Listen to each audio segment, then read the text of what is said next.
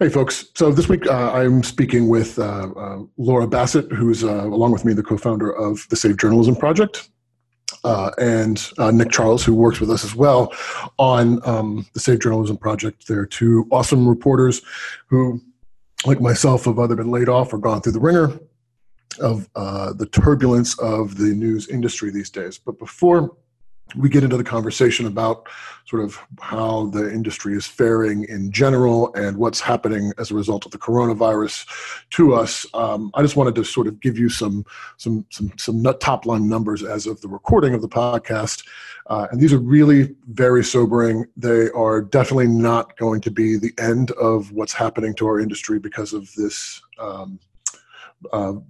pandemic, but this is just, in a couple of weeks, this is what we've seen so far. At least 684 news outlets have announced furloughs or pay reductions of some sort. 243 journalists at least have been laid off. That number, though, is probably much higher. At least 15 papers have been closed or suspended all publications. Again, those are very preliminary numbers that we will likely see increase over the coming weeks and months as the economic devastation of the coronavirus really sort of sets in with the industry. But it's also had a human impact on our industry. At least 25 journalists have contracted the coronavirus that we know of in the United States. There's no one keeping track of this, so we're mostly pulling this from either people we know personally or people who have posted on Twitter, or folks like Chris Cuomo, who announced it on a show. So that number is probably much, much higher as well. And at least 4 journalists have died. Maria Mercader from CBS, Zororo Makamba, who was a 30-year-old television journalist in Zimbabwe, Larry Edgeworth, who was an NBC employee, and Alan Finder from the New York Times. Our thoughts and prayers obviously go out to their families. It's a tragedy that anybody in the world has died from the coronavirus. And for our industry, these are all major hits. And hopefully no more journalists will pass, but I'm sure that's not in the cards given the widespread damage that this virus is doing. I'm John Stanton, and this is The 30, the end of the news.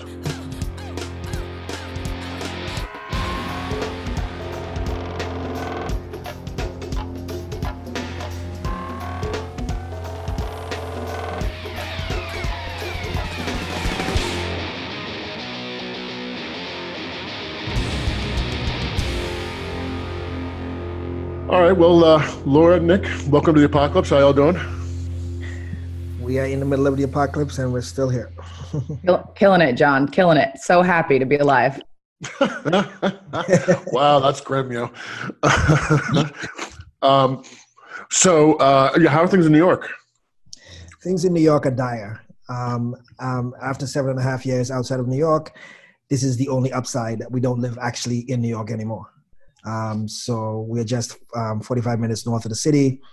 And, family and friends who are in Brooklyn, like Laura, and my mom and stuff, I worry about every day because as it is, the way this thing is going, I don't know when I'll be able to go down there and say hi or partake in any kind of social gathering or anything. So we're talking weeks, if not months. And you just keep getting a steady stream of information that just makes you more and more depressed and makes you more and more panicky and talking to your friends and trying to, act like everybody's dad when everybody knows what they're doing. So that's how we're doing in New York. Yeah. How's Brooklyn, Laura? Oh, it's pretty rough down here. I mean, I was all cheery going into this a couple of weeks ago. I didn't know how long it was going to last. And also, as a freelancer who generally works from home anyway, and also as an introvert who spends a lot of time at home, I was like, this is pretty normal for me, like spending 95% of time in my place. And I knew it was going to be hard for especially all my friends in journalism who newsrooms are closed and they're having to work from home. And that's like very new to them. But even I am going insane. This is nuts, just not having human contact for weeks, everything being closed. I injured my neck the other day and there was not really a place where I could go to get any kind of treatment. And the lack of testing, a lot of my friends are sick and it's not bad enough to go to the hospital. And, you know, in New York, you can't get a test unless it's like you're dire on your deathbed. So everyone's just kind of sitting at home, hoping that they continue to be able to breathe. And you know, we don't have a sense of when it's going to end. So it's pretty rough up here. I know it's also pretty bad in New Orleans, right? Yeah, it's pretty bad here, definitely. I think one thing that's different about New Orleans than other places is we're not really going out. Surprisingly, I think that you know, from like I've seen, you know, like a couple of days ago, like all the idiots in New York going to see the ship that was down, the hospital ship. Yeah. You know, and people going to go see the cherry blossoms in DC and Florida existing in general, and Alabama and Mississippi, and the Texas governor creating a list of essential services that includes literally everything. You know, I think that, you know, here we've taken it pretty seriously generally. I mean, there was a second line 2 weekends ago, and the cops had to break it up and they arrested some people. And there's been a couple of small examples of folks not taking it really seriously, but pretty by and large we have. That said, it's not done much to keep down the deaths in the short term. We've got the highest, I guess, per capita infection rate and death rate, I believe, right now. So Yeah. and they're talking about we're going to lose all of our hotel room or our hospital beds within the next couple of days, and they don't really know what they're going to do then. They got about 1,000 rooms or beds that they're putting in the convention center, but after that, it's really anyone's guess. So it's pretty grim, yeah. Ooh, yeah. My grandmother is at a retirement home in New Orleans. I did a tweet about this that kind of went viral, but we had been very worried about her because she's 95, and obviously it's like coronavirus spreading like wildfire through nursing homes. Luckily, they have had 0 cases where she is, but she called us asking us to ship her more Tito's vodka. And after my tweet went viral, Tito's vodka reached out to me and said, you know, we're going to send your grandmother like a swag basket of Tito's things and vodka. And I was like, oh, thank you. That's so great. And I didn't think about the fact that, like, you know, it could be a Trojan horse, like bringing coronavirus into the nursing home. And my brother was like, you know, imagine living through World War II and Katrina and all of these things, and then getting taken down by like a Tito's swag bag at your nursing home. It's like, well, you know, we do what we got to do. She has her priorities in order. She does. She wants that Tito's. Can't blame her. No, right? You know, it's funny you mentioned just sort of the freelancer existence and kind of, you know, being by yourself and a lot. And I've definitely noticed that here for me. But I guess, you know, the last year I've been more or less by myself in my house for all the time.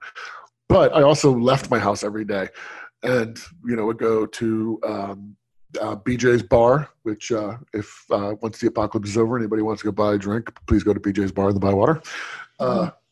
You know, and I would see my friends, you know, I mean, basically it was like where we all kind of got together at the end of the day. And, you know, even if it was for like an hour or 2 hours, you know, just that small amount of human contact turned out to be really important. I mean, you know, spending days and days alone where the only human that you see is the back of a like a food delivery person or something like that, or maybe your neighbor when you go outside to take the trash out real quick, is nerve-wracking in a way that I did not realize it was going to be. Yeah, fully agree with that. I you know, to keep my sanity while freelancing and working from home, like kind of packed my nighttime social life with seeing people to make sure I was at least seeing one human a day, or like going to workout classes to see other people. And now we can't do any of that. So it does make it really, really hard. It's funny because I think there are people, I have a piece I've sort of written last week, and I'm just I won't say not motivated, just worried and panicky and preoccupied that my kids are getting online learning, which is, you know, I wouldn't say it doesn't work, but it's definitely not as focused as them actually being in a classroom. And then you hear the stories. My wife is a photo editor, and she said, you know, so many photographers have come to her because they they do work on consignment and contract.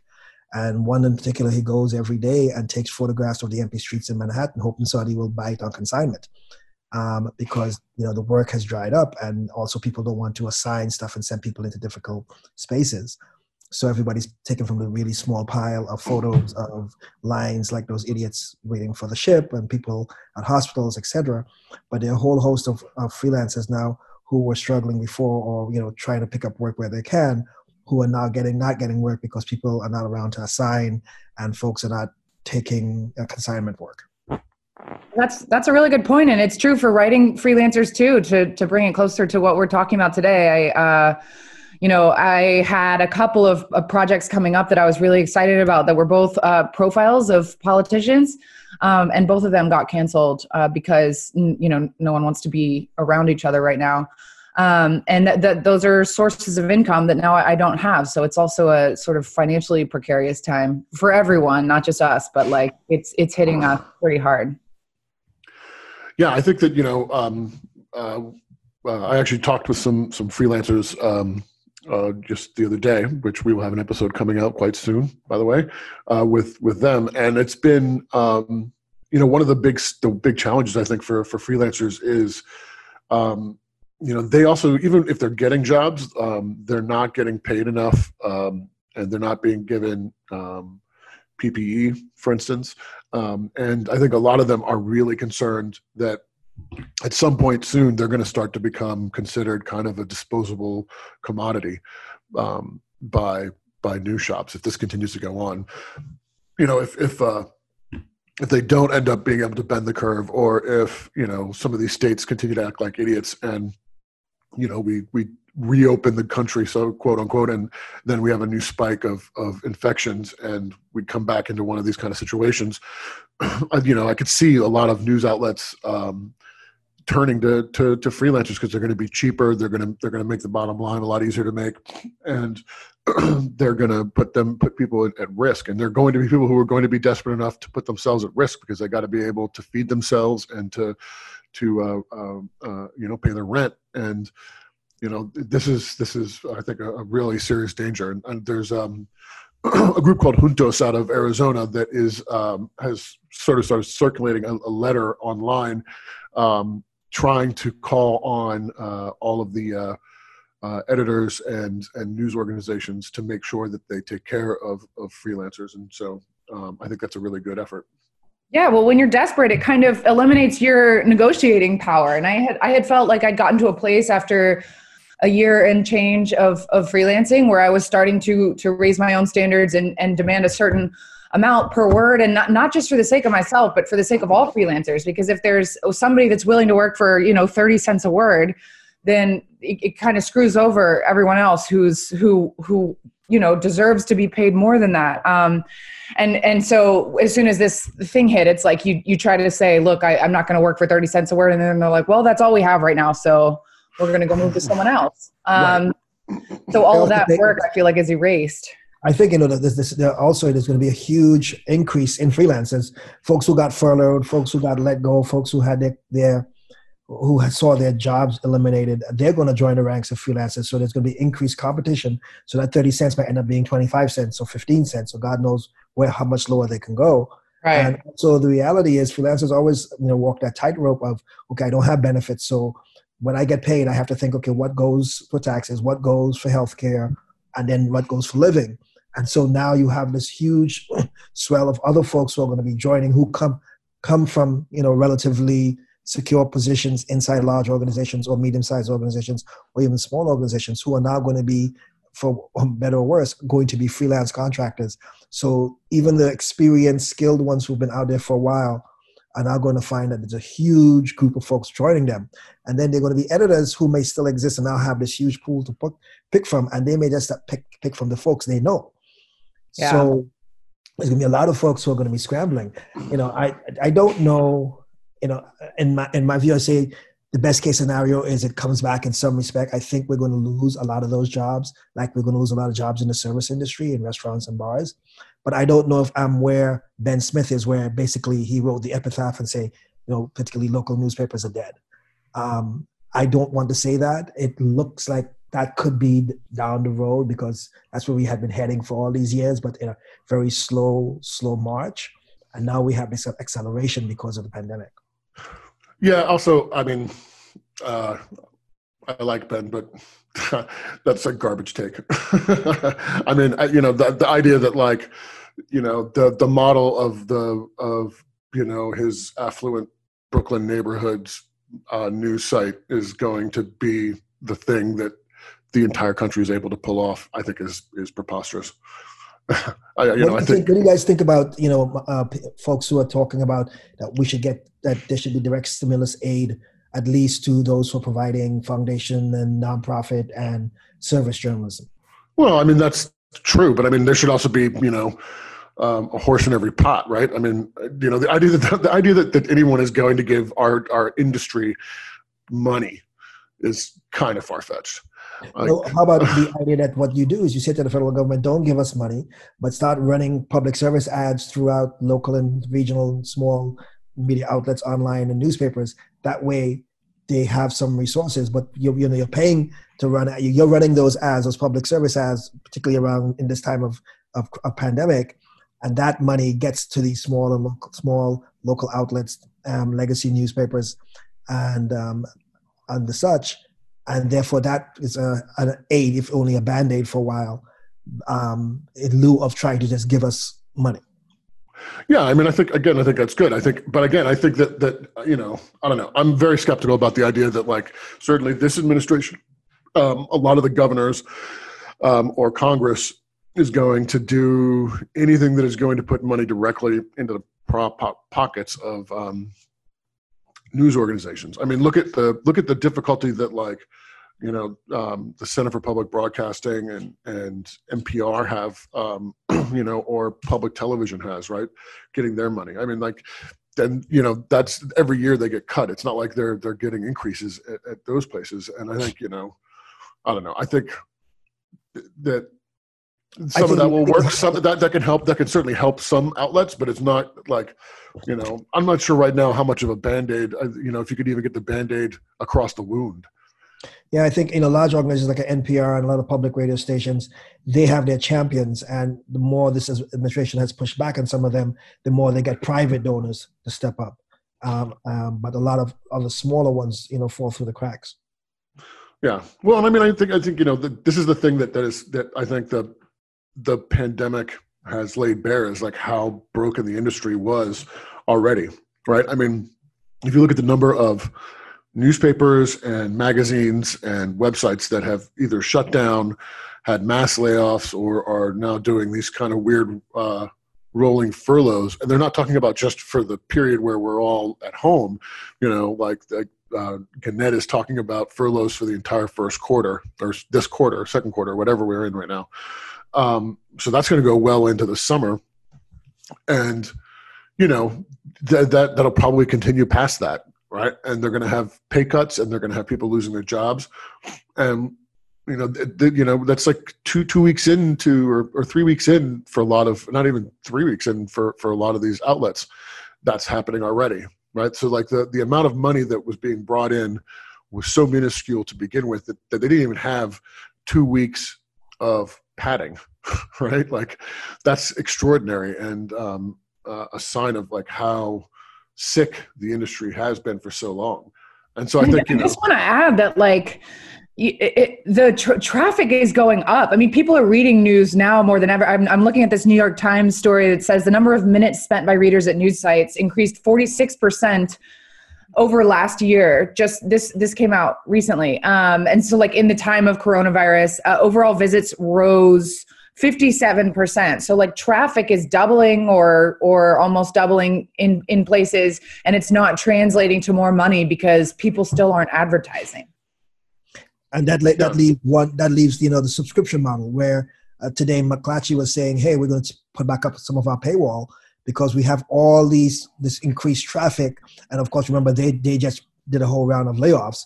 But they're saying we have all this traffic and we're not getting advertising, or advertising is not increasing. The only way to capture this and to get a couple of dollars in our pocket, and some of these subscriptions, I don't know about the McClatchy one, are going for as little as $1 a month, some as $2.50 to $5, whatever, can help keep the organization afloat until this is over. But that's another thing is like, yes, you want to provide information time like this, but you're also thinking, okay, one revenue stream is dammed up, and here we have this where we can actually get subscribers, and if we can get these drive-by readers who may not have been doing this all along, but now are hooked because they want to know everything that's going on with this pandemic, maybe we can get them to come off of $1 or $2 or $3 or $4 or $5.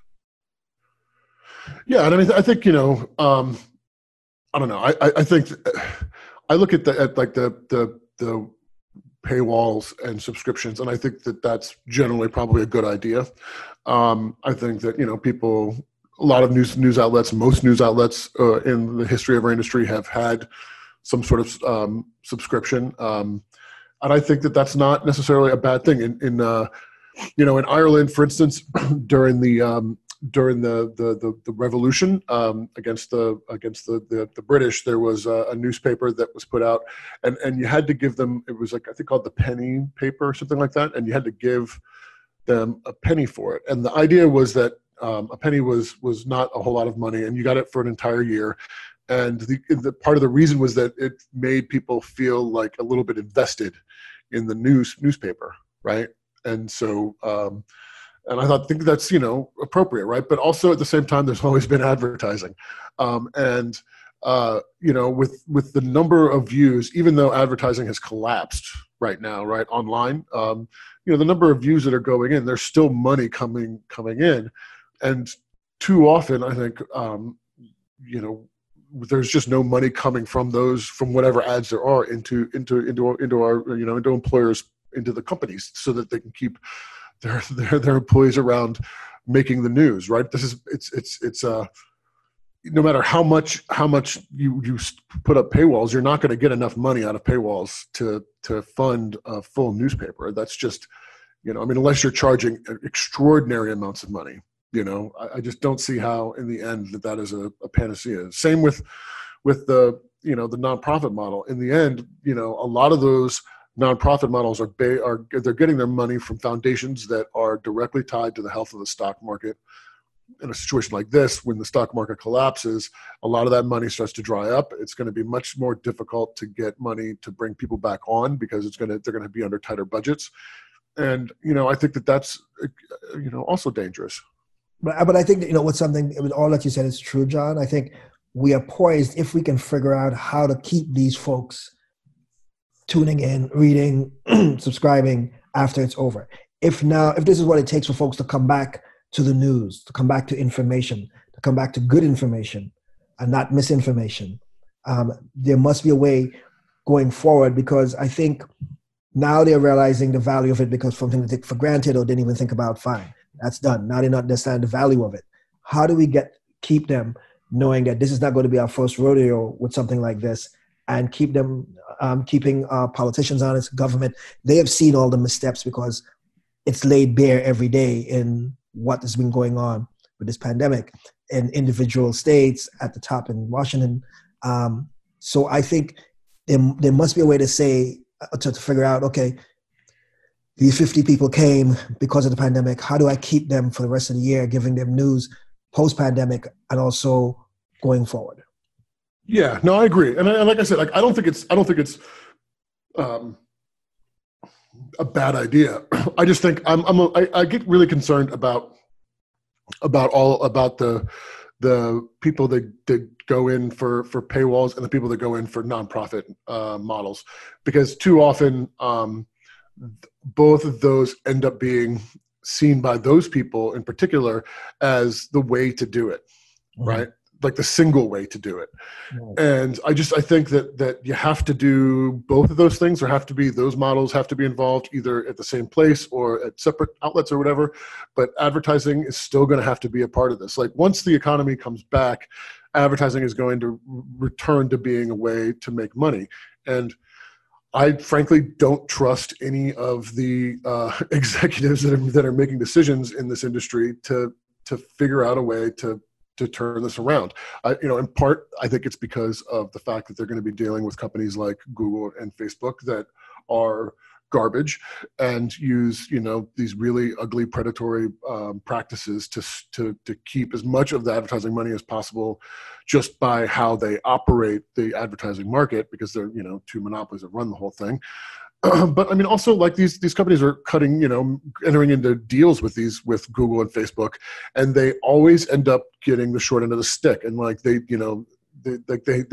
it doesn't matter how many times they get beaten, they still come back to the guy holding the stick. And I don't understand that. And it really concerns me, frankly, that we're going to end up in the same situation in a year or two from now when, advertising starts to come back online for real, and you start to see, a new influx of cash into that space.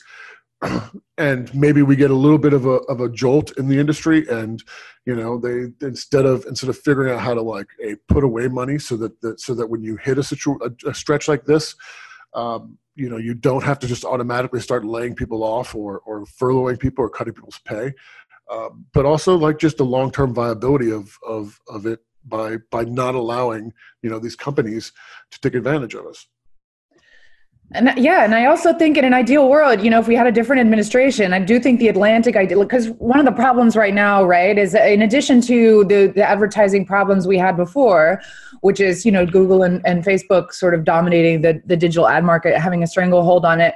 I think advertisers are reluctant to advertise right now because they don't want to put an ad for their company next to a coronavirus story. Like they just don't want to advertise on a pandemic.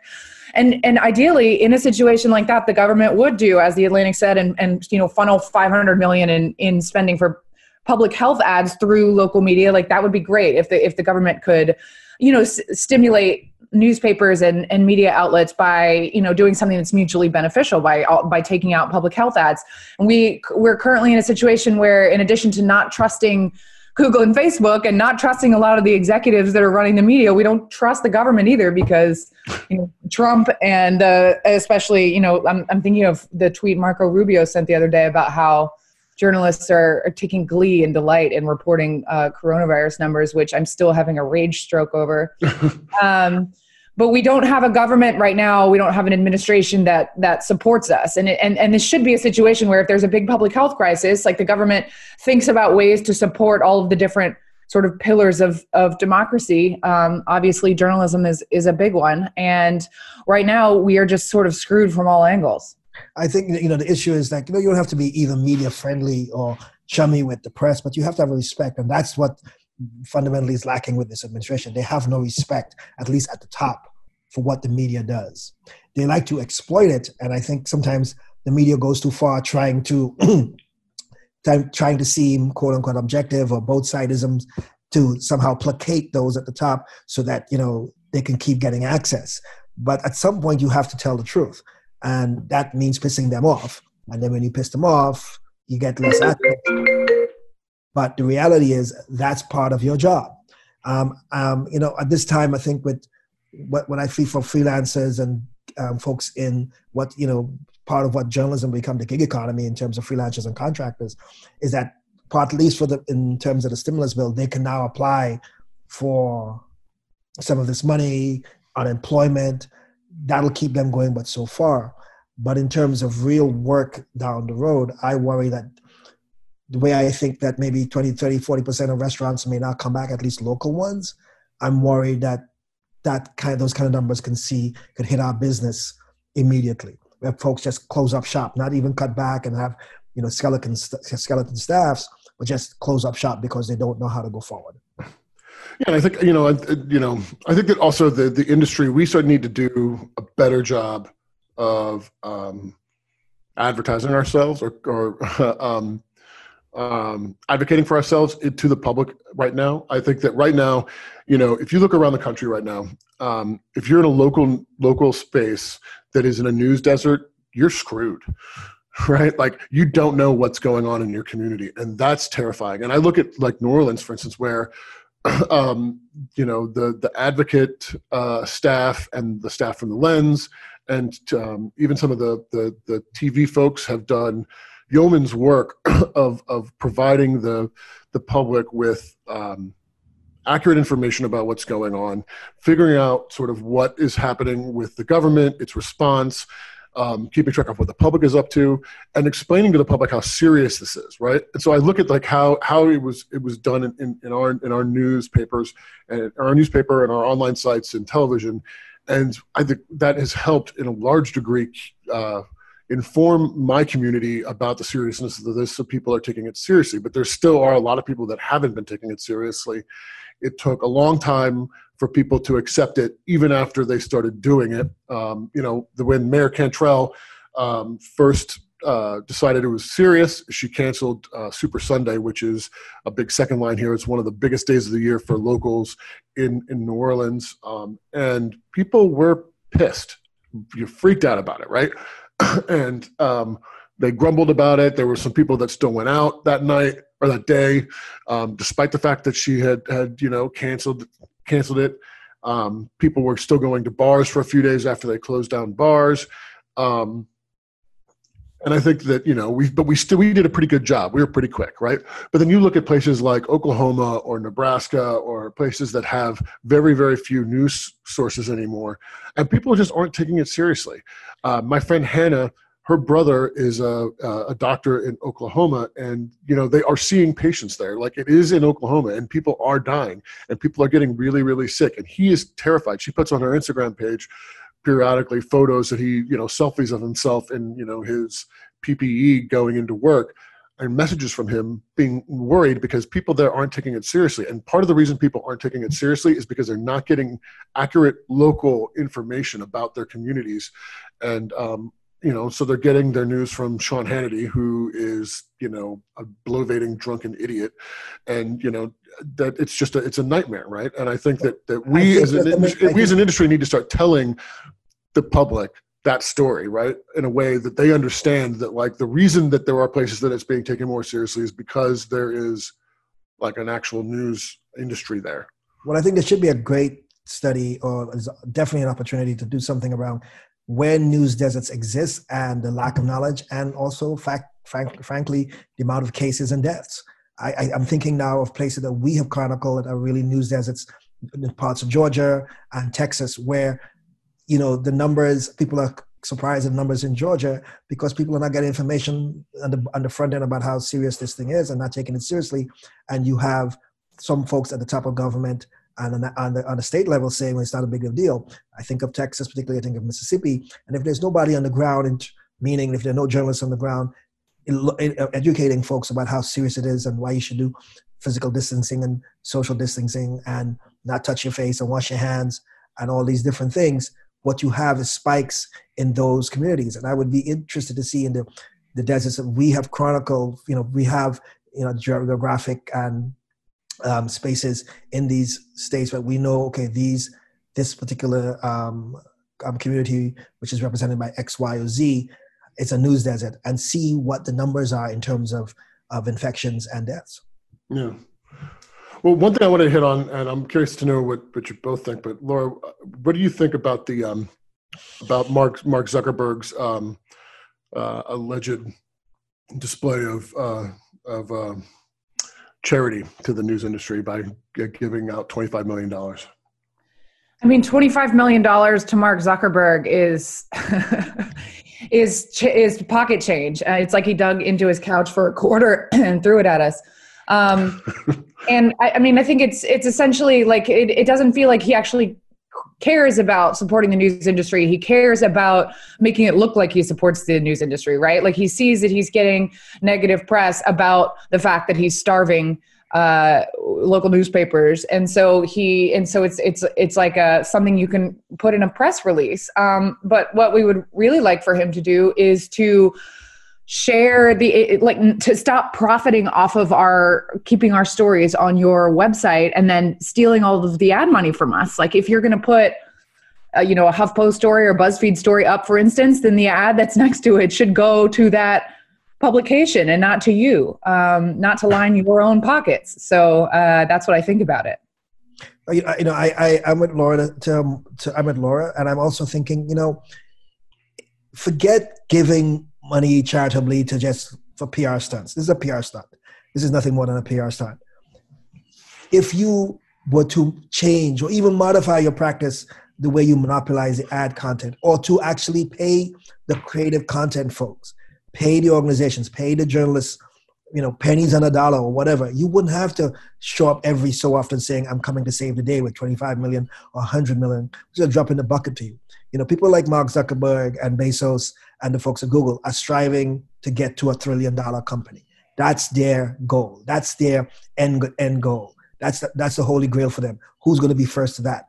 So $25 million is a drop in the bucket. People are going to look at it. That's a lot of money. It's a lot of money if you're not thinking about the amount of damage. If you've cost our industry billions, and then one day you turn around and say, okay, here's 25 million or 100 million. That's garbage. That makes no sense. It's essentially, it's like punching someone in the face and then throwing them $10 to fix their broken nose. Like, and you throw them $10 to fix their nose, because on the front end you could have, instead of providing healthcare. So even if you punch them in the nose, they can get care. No, now they have to go and use the $10 to fix their nose after you hit them, and then you walk away saying, "Oh, I'm such a great guy. I gave you $10." And too often, that's the story that he's buying. That's the story he's paying for with this money. He's paying for good press. It's a PR stud.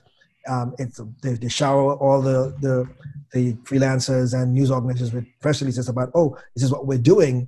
And unfortunately, that's the story that gets out, and the story of the monopoly and basically the strangling of the business gets lost. And it also seems like, as I recall, a large part of that money is going to end up going to the companies that have signed up for his News tab.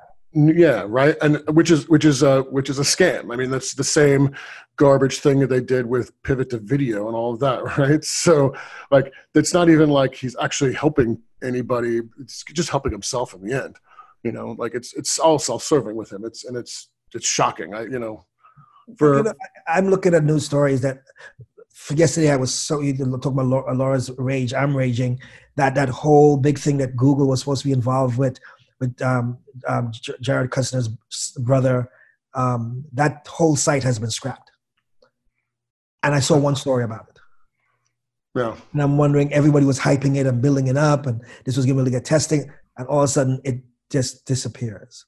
The organization, the company is called Oscar Health, and it's run by Jared's brother, and they had partnered with Google. All of a sudden that disappears. Where's that story? Because, folks don't have time for it. Folks don't have staff for it. And definitely Google is not going to, be forthcoming and telling us what the hell happened. That's the kind of stuff that falls through the cracks that enrages me, because that's news that you need to know, because there are folks who are thinking, oh, this thing is going to come online and then I can go on and get a test, or at least get some access to where I can get a test. Yeah. Yeah. And I think, I don't know, like that guy really makes me angry. I mean, he probably made more money off of the genocide than $25 million. So that's all I got to say about that. Yeah. I guess one thing I'm curious though about is what have you guys seen? Because I certainly, for people that follow me on Twitter, like I spend a lot of time yelling into the void about the failures of a lot of our industry in terms of covering politics and covering what's going on. But I do think that there has been a lot of really good work and important work. Like I said, local outlets are trying very hard to do work for their communities that I think has been very good. Like I said, I think every journalist in New Orleans has done an absolutely fantastic job over the last couple of weeks, and I've been extraordinarily proud of them and happy to see that. I think that ProPublica is one that has done a lot of really great work on this issue kind of nationally. And from a politics angle, I would actually say I think that the Daily Beast has done some really good work. And Politico has actually done some pretty good work in terms of covering the sort of national political type of thing. But, Laura, do you have any examples or outlets that you think have been doing a really good job of covering this? Oh, that's a tough question. I mean, I've seen so much great work. I think the San Francisco Chronicle has done some great work, and as always. And I was thinking back to when we had our panel with them, the editor there, and she said it's frustrating because San Francisco, it's a big metropolitan newspaper, and yet a majority of people in San Francisco would subscribe to the Times over the San Francisco Chronicle, and so they're really struggling economically. Mm-hmm. And I think it speaks to one problem, as we were talking earlier about local news, is that even if your local newspaper is doing extremely good and vital work, which the Daily Beast has been doing amazing work, but the Daily Beast can't be everywhere. It can't be in my hometown of Opelousas, Louisiana, talking about how a doctor's mask is being ripped off their face because other doctors don't have masks and whatever, that's the work that local newspapers are doing. And I think people will subscribe to the New York Times or subscribe to the Washington Post or the Wall Street Journal as sort of an act of like a badge of pride. Yeah, I subscribe to the New York Times, but they don't see their local newspapers in the same way. It's like people almost feel like entitled to, they'll be sad. People in San Francisco would be sad if the Chronicle suddenly went under, just like people in New Orleans were sort of stunned and upset when the Times-Picayune went under. But they don't think of it as something that they have to continually pay for. I think, I would hazard the Bay papers, the papers in Florida that are doing great work. The papers in Georgia that are, trying to do good work, given what they're going up against in terms of government that still won't acknowledge it, at least at the state level.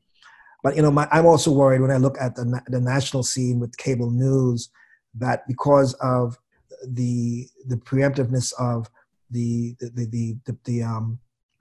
afternoon of local news by the coronavirus White House panel or folks, and I see that as something that is retarding information. Some of the larger organizations are now catching on and saying we're not even sending journalists there because we're not breaking news. We're not getting hip to the fact that this is just free airtime, free bullhorn for the president to talk about and attack and basically do what he does at his rallies. But I'm thinking on a local level, given the constraints, I'm wondering folks who are now glued to their TV, if not getting newspapers or going online, because there's still a large group of folks in certain age groups that just watch the news. Mm-hmm. And, you have to combat what Fox does.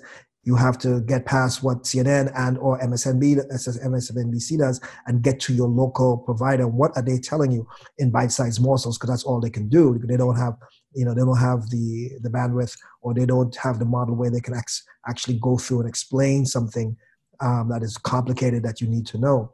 So that's my worry, is looking at those other outlets on a national level and thinking, okay, are the folks outside of Austin getting the news they need to know that, Austin is on lockdown, no matter what the lieutenant governor or governor says, and what are other municipalities doing? What are other counties doing?